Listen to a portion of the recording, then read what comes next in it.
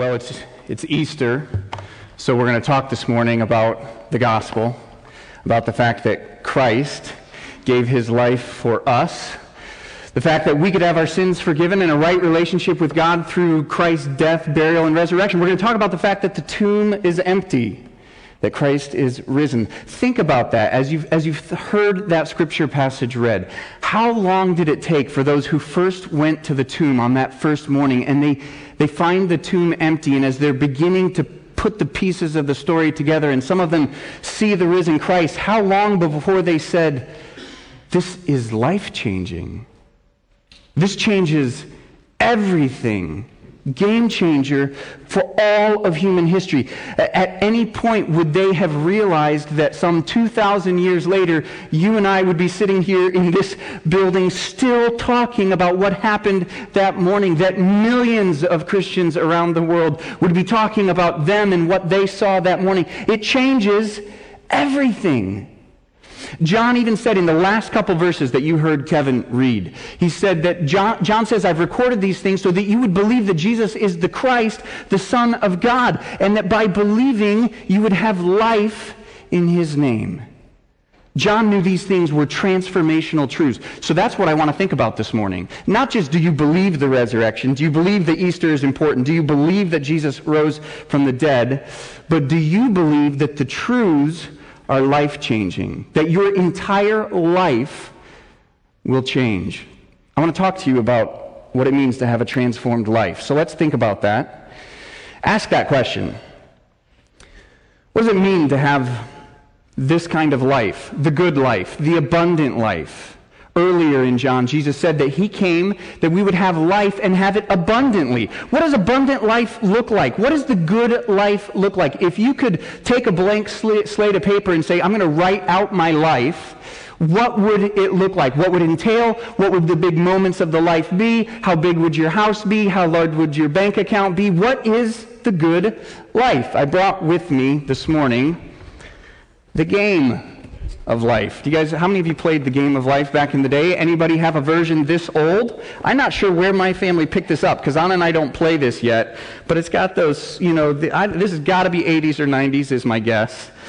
So you know how this works. You play the game, you take the chance, there's certain big milestones that you get through in life, and everybody takes a chance at the game of life, right? Oh, I just lost the spinning wheel, so I can't do it. But you start and you decide, am I going to go to college? Am I going to do the career? At some point you get a house. At some point first you get a job. How big is the bank account going to be? And then perhaps you get married, you get a house, you start having kids, you work your way through the ups and downs of life. And what's the end game? What's the goal? You retire in the millionaire estates. Now that's life, right? Isn't that the way it's supposed to work? Could you imagine, this is like something like a 30 or 50-year-old version of the game of life. If they were to make the game of life, there's different milestones now, in terms of getting a job, getting a house, getting married. What would the milestones be? It's not so much today isn't about, with the generation coming up, the collection of things, but experiences are very, very important. So, instead of getting a house, the big milestone might be moving out of mom and dad's basement, that kind of thing. Now, I don't mean to be critical of the generation coming up. I'm not, because we would be foolish if we thought that those of us who used the previous milestones had any different outlook on life than the new generation coming up. It's the exact same outlook on life. It just looks differently, right? And so we look at that and we say, what is life? What's the abundant life? What is the good life? And for some of us here this morning, my fear is that we are looking for life in the wrong places. We look at the good life and we come up with the wrong markers. It has nothing to do with whether or not we get a house or whether or not we get married and these kinds of things, though God might include those in our lives. But the good life is different than that. And my fear is that some of us are looking for life in the wrong places. My fear is that some of us look at life and say, well, the good life, the abundant life, is the collection of things. Some of us look and say it's the collection of experiences. Going the right places, having the right friends, going on the right kinds of trips.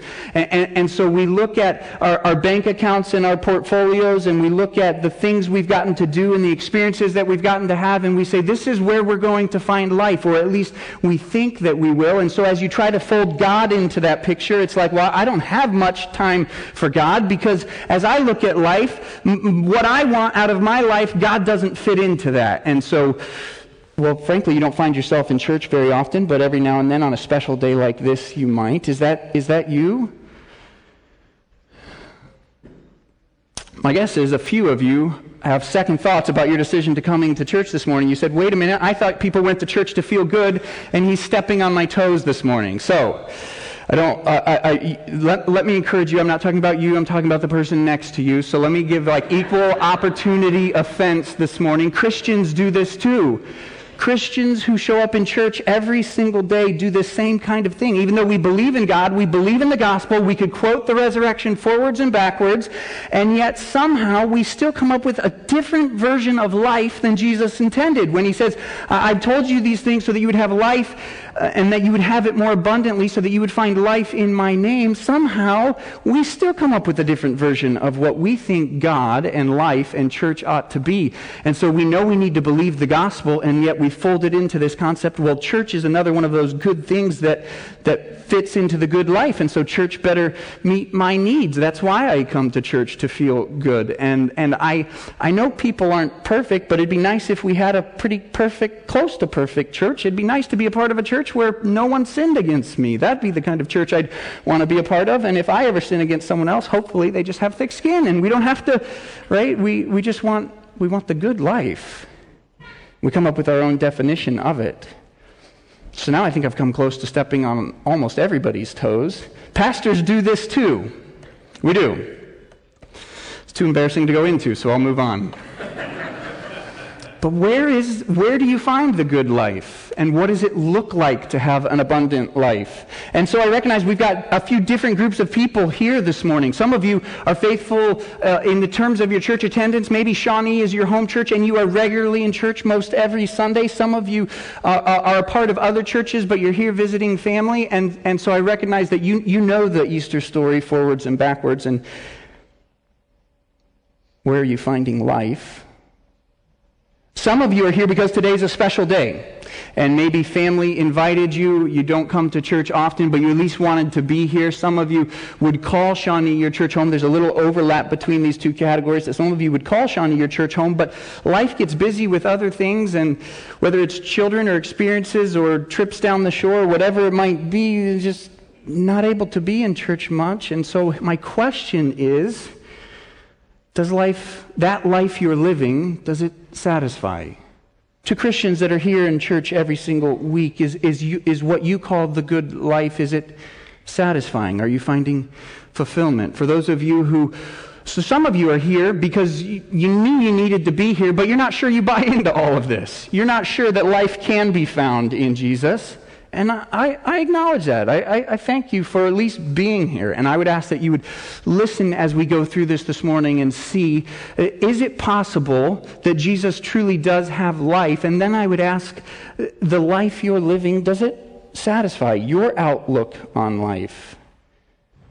Is it what you want? Or is there something else that you haven't found yet? Have you found life? Some of you have heard me walk through those categories and you'd say, none of those fit me. I'm suffering and hurting so much that I am under no illusions that this world is life, that the pleasures of this world, they're meaningless to me. If you knew the health diagnosis I have lived through this last year, the things relating to my future, the relational conflict in family or friends, some of you are in so much suffering and hurt that it is very easy for you to acknowledge that the American dream is not life. And you're saying, where is Jesus in that? Does he have life? And I want to encourage you that he does. There is life. In fact, that's why John said he wrote the book. He recorded these things about Jesus so that we would believe who he is, and so that by believing that Jesus is the Christ, the Son of God, we would have life. in his name. This is where life is found, and this is what I want to walk through with you this morning. As a church, we've been walking through the Gospel of John, and we've been focusing on these final hours of Christ's life, and now we've come to Sunday morning, resurrection morning, and John wants us to see that John wants us to catch and grasp. Why does he want us to understand that there is life in Jesus' name? He wants us to realize that the truth of the gospel and the fact that we celebrate Easter is not just a mental assent or a mental acknowledgement that the facts of the resurrection are true, but it's transformational, it's life-giving, it's truly where life can be found, and that's why John wrote the book. You've got a quote in your bulletin by a man named Charles Simeon, and this is what he had to say about this account. He says, "Merely to prove to us that Jesus was the Christ, the Son of God, would have been a fruitless task, unless our believing of that record would conduce to our benefit. But the apostles knew that our whole salvation depends on it, and therefore, in transmitting an account of our Savior's miracles, he sought to bring us to the enjoyment of life." You see, when we truly come to understand the gospel and the truth of the resurrection, it not only gives us hope for the forgiveness of sins, but it brings a meaning and a joy of life that there is no greater life than can be found in who Jesus is. And this morning, as we walk through John chapter 20, I want you to hear the testimonies and the stories of several who came to faith and understanding in Christ, but primarily, we're going to focus in on a man named Thomas, and we're just going to focus on the end of the chapter, and you're going to see that he had some skepticism, I think you could say. History has dubbed him Doubting Thomas. I'm not sure that's the fairest representation of him, as if he was a hardened critic, but we'll walk through some of that. But I want you to see how he moved from unbelief to belief. And so this morning I'm asking you, do you believe? Not do you know that Easter is important, not do you know that Jesus rose from the dead, but is Jesus where you find life? Have all of your hopes and dreams and future been staked on the person of who Jesus is? Have you found this life? Now let's walk through the text as we go through John chapter 20. And let me explain some of it. Let you hear some of the people and how they came to faith in Christ and what some of these things mean. Because for several years, remember, they had been hearing Jesus and they had been hearing his teaching, and several of them banked their lives that Jesus really was the Messiah, that he was the hope, that he was the future, that he was the king who was going to overthrow Rome and reestablish Israel as a nation. And yet what they weren't expecting was for their king to be crucified by a violent mob through an unjust trial in the middle of the night. They had no category for that.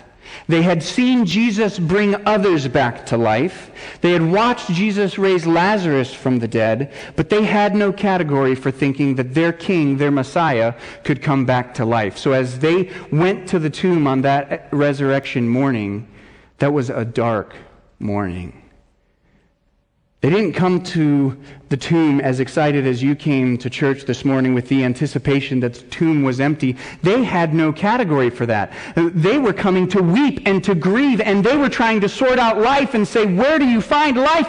I thought we found life. I thought his name was Jesus. I didn't expect him to die on the cross. And now they were trying to figure out, where's life? What happened to that abundant life he was talking about?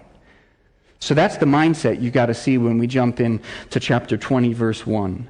So in chapter 20, verse 1, now on the first day of the week, that Sunday morning after Passover, Jesus has now been in the tomb.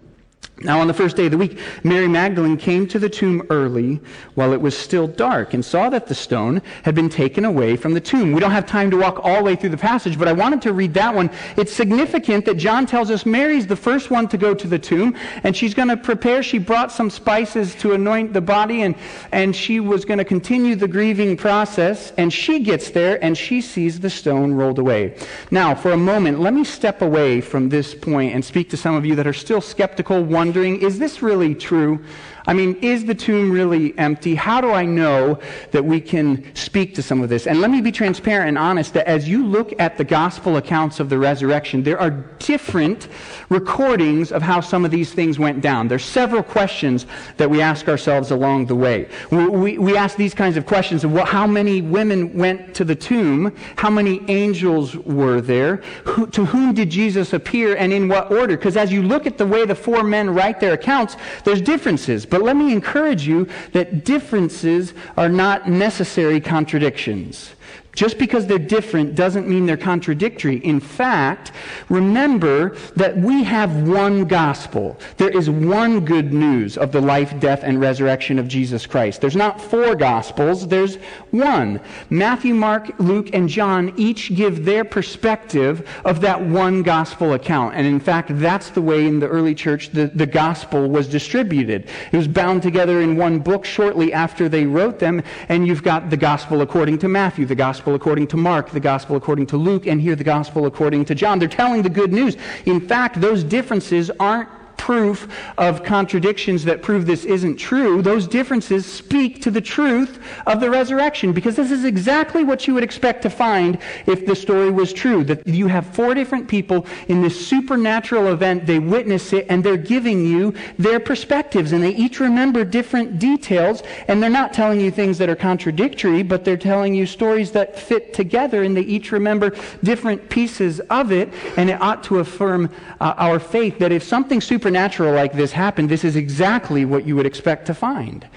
If it was true that this was all a joke, if it's true that the tomb really wasn't empty and someone came and stole Jesus' body and the disciples cooked up this whole story and wrote these things down, if that was the truth, you would expect to find four identical accounts. Couldn't they have gotten together and ironed out their stories and said, we're all going to tell it in the exact same way? And another thing you wouldn't expect to find is to see that there would be women who would be the first witnesses of these events. In the first century culture, women's testimony carried very little weight, wasn't admissible into the court of law. And so you would expect if they wanted people to believe their story, they wouldn't write in women as the first witnesses to these events. And so that speaks and encourages us to the truth of what we find. Now let me come back to the story then and keep walking through John chapter 20. So Mary comes and sees the stone rolled away, and as you continue to go through the chapter, she runs and she goes to Peter's house, and it says there's another disciple there, the one whom Jesus loved. That's probably John himself. And she tells them that the stone was rolled away. So they decide to run, and John actually outruns Peter, and they get to the tomb and they look in, and Peter races inside and they find no body. It's empty. The grave clothes are folded up, and John tells us that that is what caused him to come to belief. And then the story continues, and it comes back to Mary. She's still there at the tomb weeping. She hasn't yet figured it out. And she hears the voice of who she assumes is the gardener. And John tells us how her eyes were opened, and she realized it's her risen Lord. And so her heart is thrilled then at that moment. And then you come to verse 19, and John tells us of the account of that resurrection night, that first Sunday. The disciples are in the upper room, or they're together in a room, I should say. And the doors are locked, and John specifically tells us the doors are locked for fear of the Jews. Now this makes sense, right? The one that they had banked all of their hopes and trusts and dreams on was just crucified, was just murdered by an angry mob who didn't believe that Jesus was who he said he was. So they now are fearful, and they've got the door locked. Because if they can do that to Jesus, they're coming for us next. And John tells us that Jesus enters the room. The people are astonished. He pronounces peace, don't be afraid. He says that the peace is here. Shalom has come. And he's in front of them. He invites them to touch his hands, to feel his body. They see the scars, and they are overjoyed. And there's something of a commissioning there where Jesus explains that he's going to send them. And now that brings us to verse 24. Come to verse 24, and we're going to spend the rest of our time right here. And I want you to see specifically what happens with a guy named Thomas, because that first night on the first Sunday, the disciples were there, but Judas obviously wasn't there, the one who had betrayed Christ, and Thomas wasn't there as well. And we don't have any details of why. We're not sure why he wasn't there, but now you come to verse 24 and look at this. Now Thomas, one of the 12, called the twin, was not with them. And was not with them when Jesus came. So the other disciples told him, "We have seen the Lord." But he said to them, "Unless I see his hands and the mark of the nails, and the place my finger into the mark of the nails, and the place my hands into his side, I will never believe." So here you've got Thomas, and he's saying, the other disciples are saying, he's risen, he's alive, and Thomas is saying, I'm not buying it. He hasn't been brought to belief yet. Remember, he did this once already. He bought into who Christ was. He gave up his life and had been following him for years. And now he doesn't want to just get caught up in some emotionalism. He doesn't want to get caught up in the fact of, well, because all of you say he's alive. He's not sure he's ready to buy into that yet. Now, history has dubbed him Doubting Thomas, as if he's a hardened skeptic, as if he's extremely cold. And I'm not sure that that's entirely fair, as much as, well, here's a man who's probably a very critical thinker. He's really wants to carefully weigh the evidence in front of him, and maybe all of them prior, when they were in the room together, maybe they saw a ghost, maybe they had a vision. I don't know. They said they touched him, but if I see the nail marks, if I see the hole in his side, then unless I see that, because I know the Romans are good at crucifying people, I've got to have the hard evidence and the hard facts. And so think about now where Thomas sits. Look at verse 26. 8 days later, his disciples were inside again, and Thomas was with them. Now, in the way they counted, this is the next Sunday night. They would have counted the first Sunday and the next Sunday. So a week later, they're in the room again. And for an entire week, some of them are hearing stories of others that have heard for Christ, and so their faith has been strengthened. But Thomas now has had time to reflect. And think about that. Remember, the disciples on their own had to come to faith. Remember, on that resurrection morning, like I said, they were not, on Friday when Christ was crucified, they weren't saying all we got to do is wait for Sunday. Their hopes had been crushed. That's why John goes to lengths to tell you, if you come back to verse 8, when John and Peter go into the empty tomb, then the other disciple who had reached the tomb first also went in, and he saw and believed. For as yet they did not understand the scripture that he must rise from the dead. So think about this. For a week now, they've been piecing together this story. They've been thinking about it, and as of yet, they hadn't put it together. Sometimes we're very, very hard on them. Like, oh, Doubting Thomas, why couldn't you just have faith? Well, they hadn't had the chance to think through everything and had it all written down. And so for days now, they've been playing it back and forth, and maybe Thomas is remembering some of those things. At this point, just a few days earlier, in the final hours of Christ's life, he had been telling them things like, after a little while, I'm going to depart, and you won't see me, and then in a little while, you'll see me again. And Thomas has to be sitting there, and perhaps he's remembered that, and we don't know. We're using sanctified imagination at this point, but well, maybe? Could he be alive? Like, if he was alive, is that why he said that I'm going to go away and then I'm going to come back? Is that what he meant by that? Jesus also made a statement that whoever has seen me has seen the Father, and maybe, well, Thomas has to play that over for a while in his mind, and he probably wants to believe, but at this point, he's not sure. Am I going to stake my hopes and dreams on that? And because I had for several years, and is Jesus really who he says he was? Then keep going. Thomas was with them. Although the doors were locked, Jesus came and stood among them and said, "Peace be with you." So Jesus has a supernatural entrance into the room and says, "Peace be with you." And then he said to Thomas, "Put your finger here and see my hands, and put out your hand. Place it into my side. Do not disbelieve, but believe." And you see Jesus come, and John doesn't tell us Jesus wasn't with them when he heard Jesus wasn't with the disciples when Thomas made the proclamation, "Unless I touch his hands, unless I put my hand in his side." Jesus wasn't there, and yet he has the knowledge of his followers. And he says, "Thomas, oh Thomas, it's me. Touch, see, it's me." And John doesn't record Thomas' reaction other than simply, there's probably reason to believe that he doesn't need to feel. At this point, he does see him, and he says, Thomas answered him, verse 28, "My Lord and my God." Now, this is a very significant statement. And again, as history has dubbed Thomas Doubting Thomas as if he's some hardened skeptic, at this point, his faith is one of the greatest Christological confessions of who Jesus Christ was. He doesn't say, why doesn't he say, it's you? Why doesn't he say, you're alive? Why doesn't he say, Jesus? He says, my Lord and my God. And for a week, he's probably been contemplating, if he were alive, what would that mean? He said, whoever's seen me has seen the Father. And at this point, he sees him alive, and everything starts to come into place. His life is transformed. He says, my Lord and my God. He realizes who Jesus is. And if you're here this morning, I ask you, if you believe in the resurrection, if you believe that Easter is worth celebrating, if you believe Jesus rose from the dead, do you believe he's your Lord and your God? Do you believe he holds that claim on your life? You see, this is life transforming. It truly is.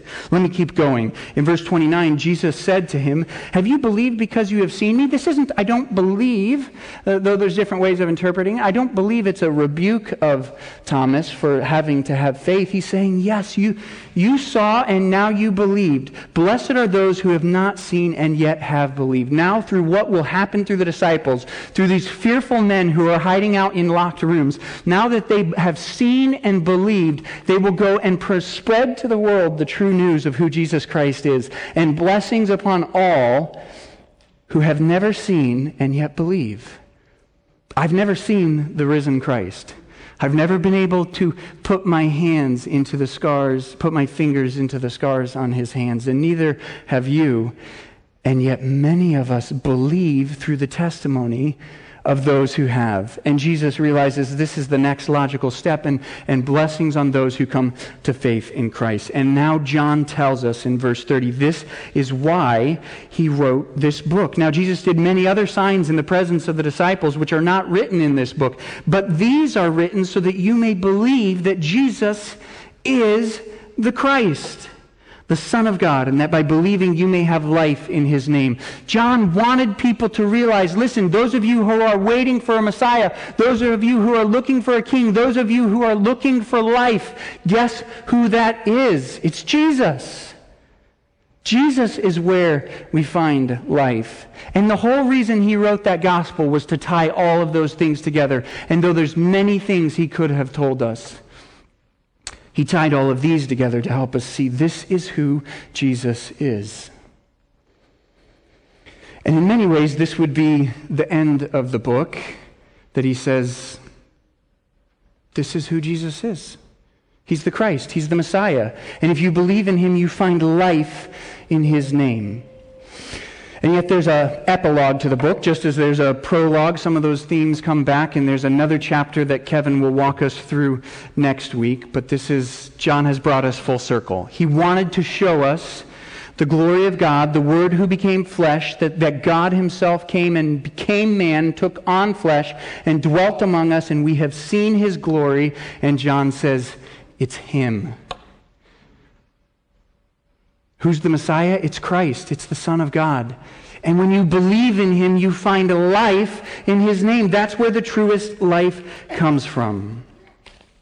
So my question for you this morning, as we think about trying to apply this to different ones of us this morning, have you found life in who Jesus Christ is?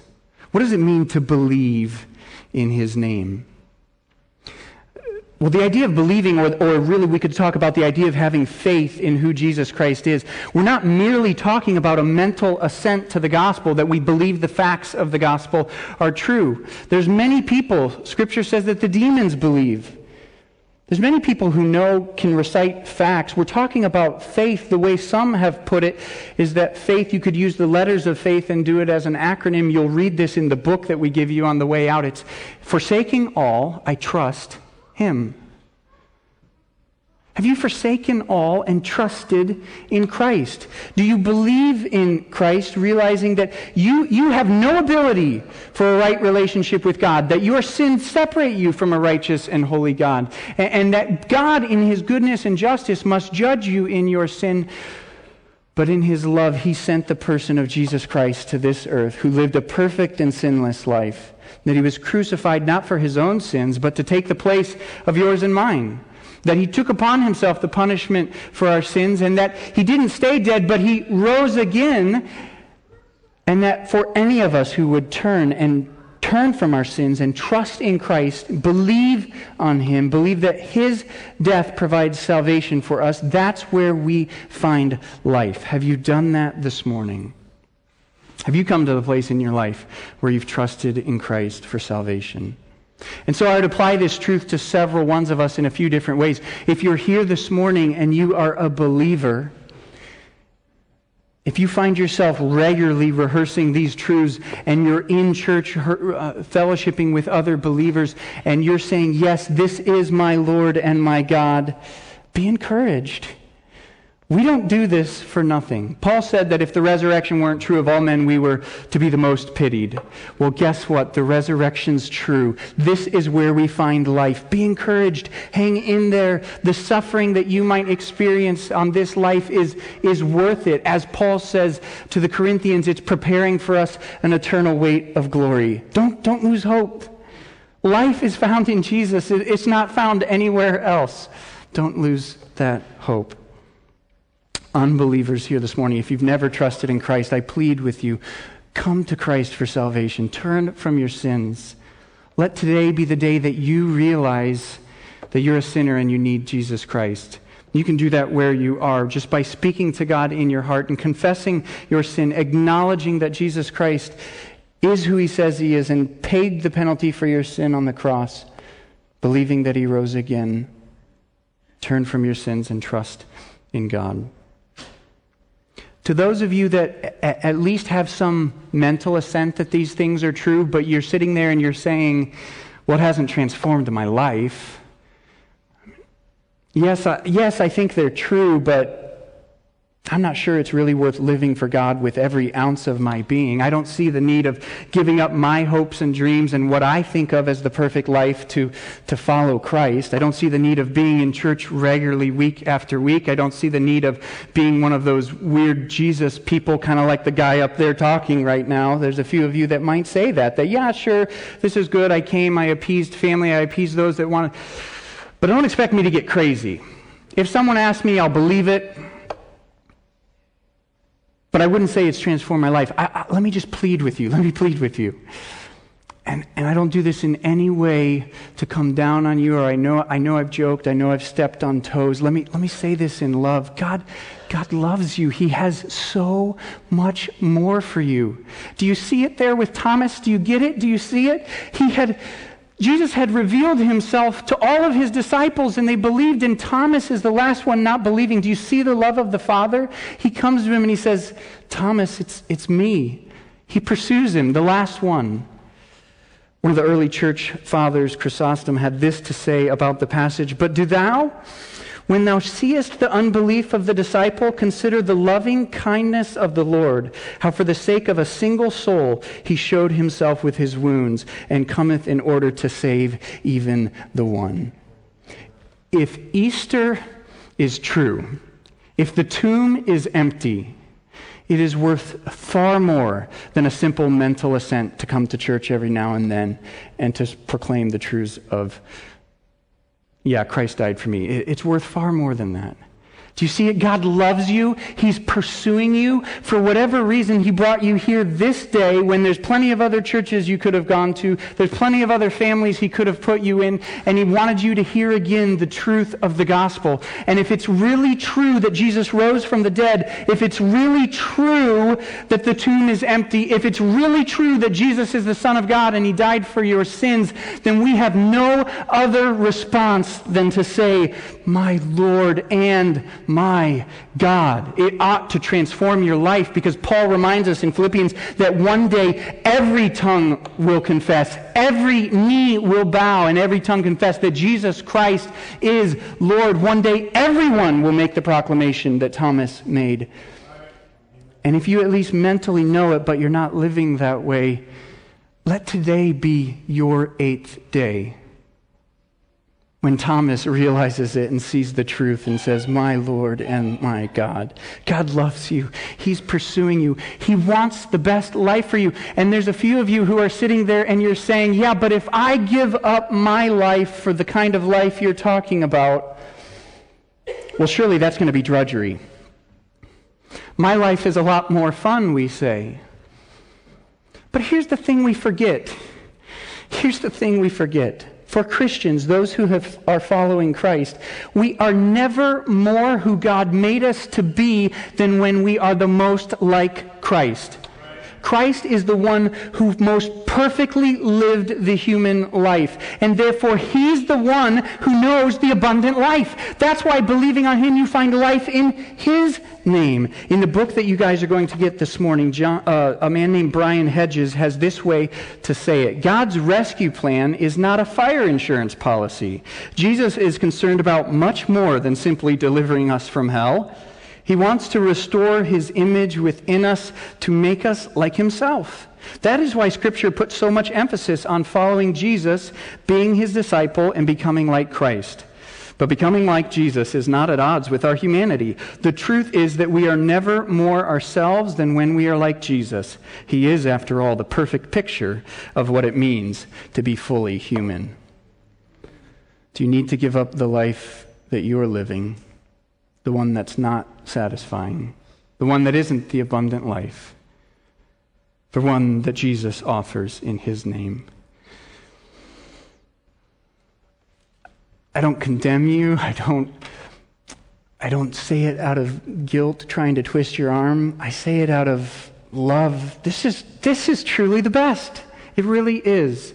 There's nothing else that can satisfy. There's nothing else that gives you the answers you need for the hardships of life. There's nothing else that will give you the clean slate before God when you enter into his presence and need an answer for your sins. It's only Jesus and in his name. Let's pray together. Father, we are so grateful for who you are and what you've done for us. We thank you for the life that you have provided. Thank you for the life that has been made available to us through Jesus Christ. You are the Christ, the Messiah, the Son of God. May each person here believe that life is truly found in you. We ask and pray this in Christ's name. Amen.